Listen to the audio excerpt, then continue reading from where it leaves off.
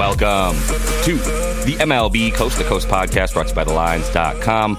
Coming to you from the West Coast, Josh Lander, joined as always by Nate Weitzer. He's on the East Coast, and we are the owners of a sweep on Wednesday night in the MLB. We've been waiting for this for a couple of weeks, finally got into it. Been in a pretty nice groove, actually, this week so far, as we got back up to plus 2.71 units before last night. Now 58 and 51 on the season after a 5-0 night. Boston and Houston was a nice game for us with a bunch of runs coming in there for Nate to get over 1.5 in the first 5, over 4.5 for the game. Sale did give over 2.5 runs up. He did that pretty early, actually. Got a quarter of a unit there. The Mets and the Bravos, great call by Nate there that they were going under 9.5 runs. They did that pretty comfortably for even money there. Urquidy went under 5.5 Ks. Severino went under 5.5 Ks. We had 3 total units on that. So a really good night in the books on Wednesday. Looking to stay strong and continue that for you guys on Thursday. Do want to remind you to like and subscribe to that page and continue to follow along with us for all these picks each and every weekday this season. Also head to thelines.com. Use that odds finder tool that we have up there on the site to go ahead and make sure you're getting the best odds available to you from all of these books giving us bets this baseball season. Nate, let's go ahead and run right into the first game we're talking about here, where I think we're pretty like-minded on Mr. Pablo Lopez versus the Rangers. Yeah, these K props have been your bread and butter, usually going under. I'm going to be the guy who keeps going over, tries to identify really good pitchers, and Pablo Lopez has been that. In his last 9 starts here, Twins have won 7 of them, and the 2 losses happen to be against Seattle, which can do no wrong right now. But yeah. I like the Twins in this matchup here. The Andrew Heaney on the mound for the sputtering Rangers, who have lost 6 straight. So I'm going to take Lopez to get at least 6 Ks in the win at plus 130 at FanDuel. That's my main bet. I think you can play around with it and hedge it even with Lopez 5 Ks in the win is even money. I think you can look at the Twins just on the run line here at home because Andrew Heaney is not particularly good. I mean, he is average in terms of you look at his park adjusted numbers, and it's actually slightly below average in terms of his FIP.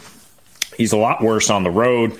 I think if you put him on the road in a pretty hitter-friendly park like Target Field against a team that is boom bust, that strikes out or mashes against lefties like the Twins, I think it could be trouble. So I think Lopez could get some good run support here, but I think he's going to get a lot of Ks either way. I mean, we are looking at a guy, who has only twice all year gone under 12% swinging strike rate in the start. One of those against Seattle, again, was living lights out. His last 4 years, 27 Ks and 3 walks and 1 earned. The exit velocity, like nobody is squaring him up. Exit velocity is under 86 miles per hour on average. At home, 13.3 K per 9 in righty-righty. He gives up a little more in righty-lefty matchups, and the Rangers do have some of those guys, but, I mean, still a 23% K rate, and is sort of about how bad the Rangers are struggling. Even in their last 30, they have a 25% K rate, but they cannot get the bats going here in their last 8, hitting .232 with a 27% K rate, one of the highest in the league. Lopez is painting with that fastball. It rates plus 12.5 this year, 70% first strike rate, exactly where he wants it to go. And even if the Rangers, start to get guys on base, he has a 12.7 K per 9 in high leverage situations. So I do think he keeps it going here. I mean, it's been like 9 or 10 straight starts where he's got at least 5 Ks, right? And 6 or 7 being the norm. So I think all these player performance doubles are in really good shape here. Yeah, I mean, we're targeting the same stuff. That's probably going to happen on a Thursday when we only have a few games that don't start, out here on the West Coast. Some of them start at like 9:40 in the morning.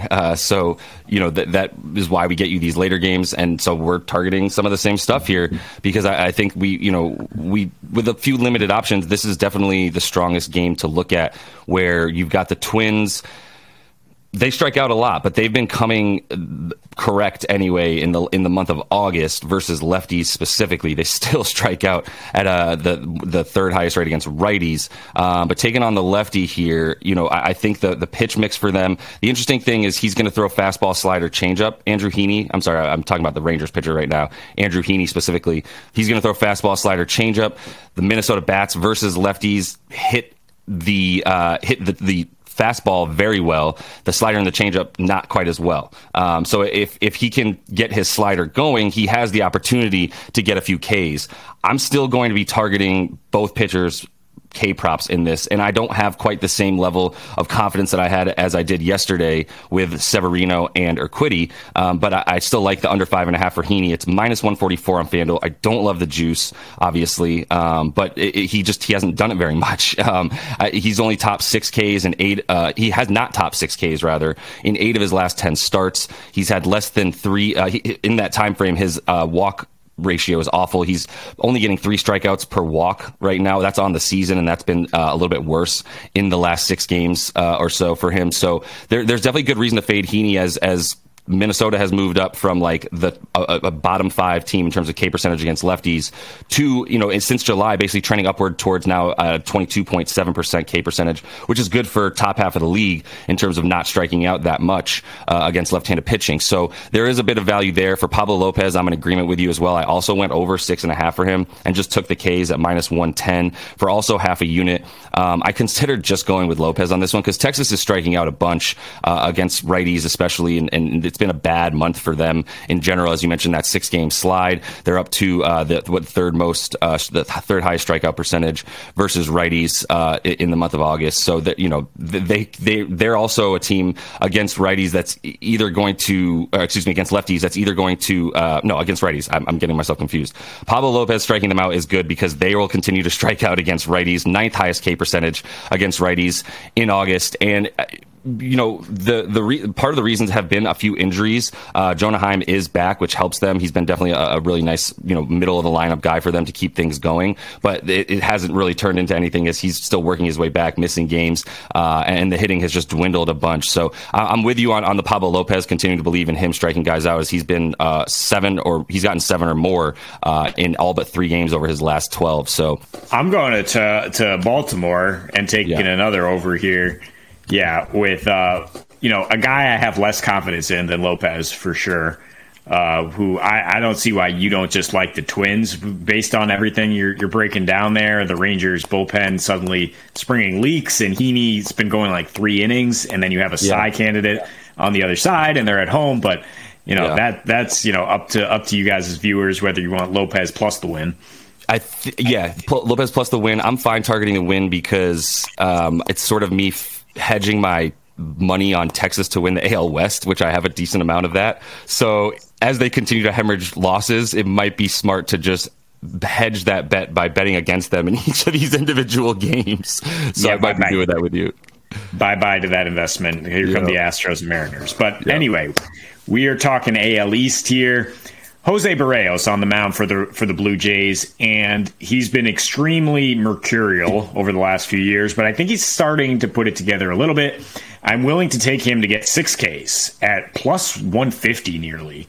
Good juice there. I wouldn't go crazy with it, though. I'm only going to go a half a unit because he is the definition of boom bust, even this year. But, I mean, he does have 6+ Ks in 3 of his last 4. He's got a 16.5% swinging strike rate in those starts and a 3.3 ERA as he's gone pretty deep in all of those. He's always had the stuff to strike guys out. And if he can just stay away from hard contact, I mean, he is walking a lot of dudes since the All-Star break, which is the theory that I like to go with these strikeouts, is like put people on base so that you're forced to strike them out so that you cannot allow balls in play. And since the All-Star break, he has an 81% strand rate, despite a really unlucky 325 BABIP. He has very low hard contact and home run to fly ball ratios on the road against righties.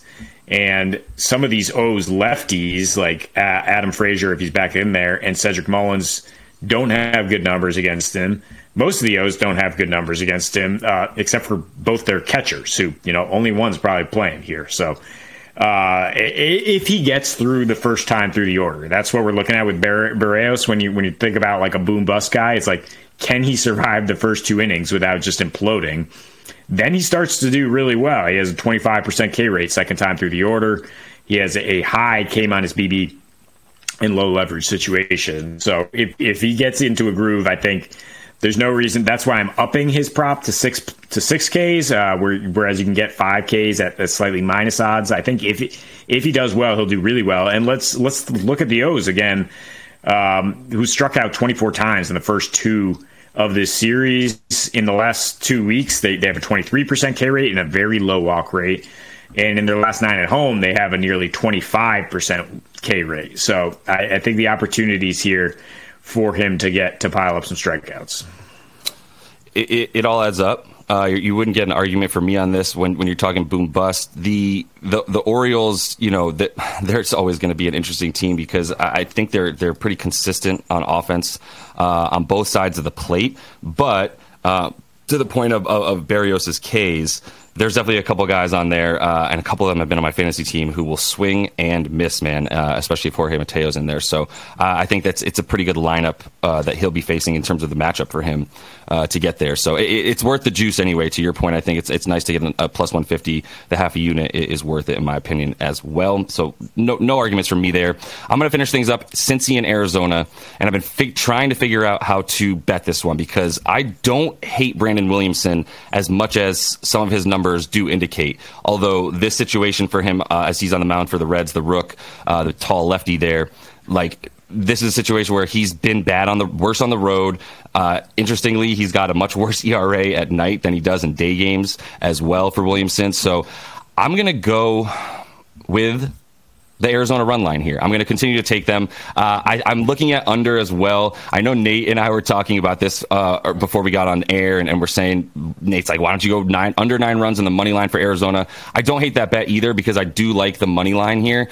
The under 9 runs here, and Arizona's bats and their lack of hitting, even against lefties in the last couple months has really sort of deterred me from feeling as good about their run line. But look, they've won 9 of 11. So like I should believe, even though I'm looking at their last 11 games and going, all right, they're not doing anything wildly impressive. They're kind of like clawing out wins because their numbers, even just, general numbers, not even splits, just righties versus both sides of the plate and both pitchers, like they're bottom 12, 13 in terms of batting average, WRC plus. Their slugging is down too. They don't really strike out, which is nice. And I would like to take under Brandon Williamson Ks is really where I'm usually looking as my first angle for most games anyway. But Brandon, you can't get any value unless you get to under 4.5, and you're still not getting a ton of value for Brandon Williamson under Ks there, who also is a guy that has at times, because he's such a boomer bust pitcher, which is what you expect from a tall lefty like himself that's so young, like he's capable of going 4.1 innings with 6 Ks. Like he's got a couple of game logs like that. So you can't really trust that he's not going to K guys, even though Arizona does not strike out. If it was 5.5 with any kind of value, that's might be my favorite bet. But I think the run line is still a fair bet for Arizona when Cincinnati is coming off that doubleheader sweep yesterday versus the Angels in Anaheim, traveling to Arizona. Obviously not super far away, but not fun to play 2 games in a row, get on a plane, and then play another one the very next night. They against Merrill Kelly's against righties, which Merrill Kelly is for Arizona, Cincinnati has the second highest K percentage in August, the 10th worst WRC plus, and the 9th worst batting average. A bunch of their other stuff is all in line with that, where they've been a boomer bust team as well. And if you waited for August and hoped that they would, sort of come out of what the mini slump that they endured in July, that has not happened for them. The bats have continued to stay quiet, especially against righties. Like I said, Merrill Kelly had a few bad starts when the Diamondbacks were struggling. Then in his last 4, 2.7 ERA, he had a beautiful 6-inning, no earned runs given up their game against the Dodgers, who have been the hottest team and hottest offense in baseball for a while. So I still think the run line at plus 125 22 on FanDuel is my favorite bet. I am going to go a full unit on that. They've won 7 of these 9 games that they've won over the course of the last 2 or 3 weeks by 2+ runs. They've had some good teams in there that they've beat as well. They haven't been playing cupcakes, just swept the Rangers, who we know are struggling, but still lead the AL West. So I think there's plenty of reason to continue to fade the struggling Reds and the current wild card leading or wild card clinching Arizona Diamondbacks. Yeah, I mean, I think there's good reason to back Merrill Kelly is why I'm with you on the under, because I think he's a quality start machine. Why I'd be interested in maybe the Reds under first 5 or something like that, and just like saying Merrill Kelly's going 6 innings, probably giving up 2 earned or less.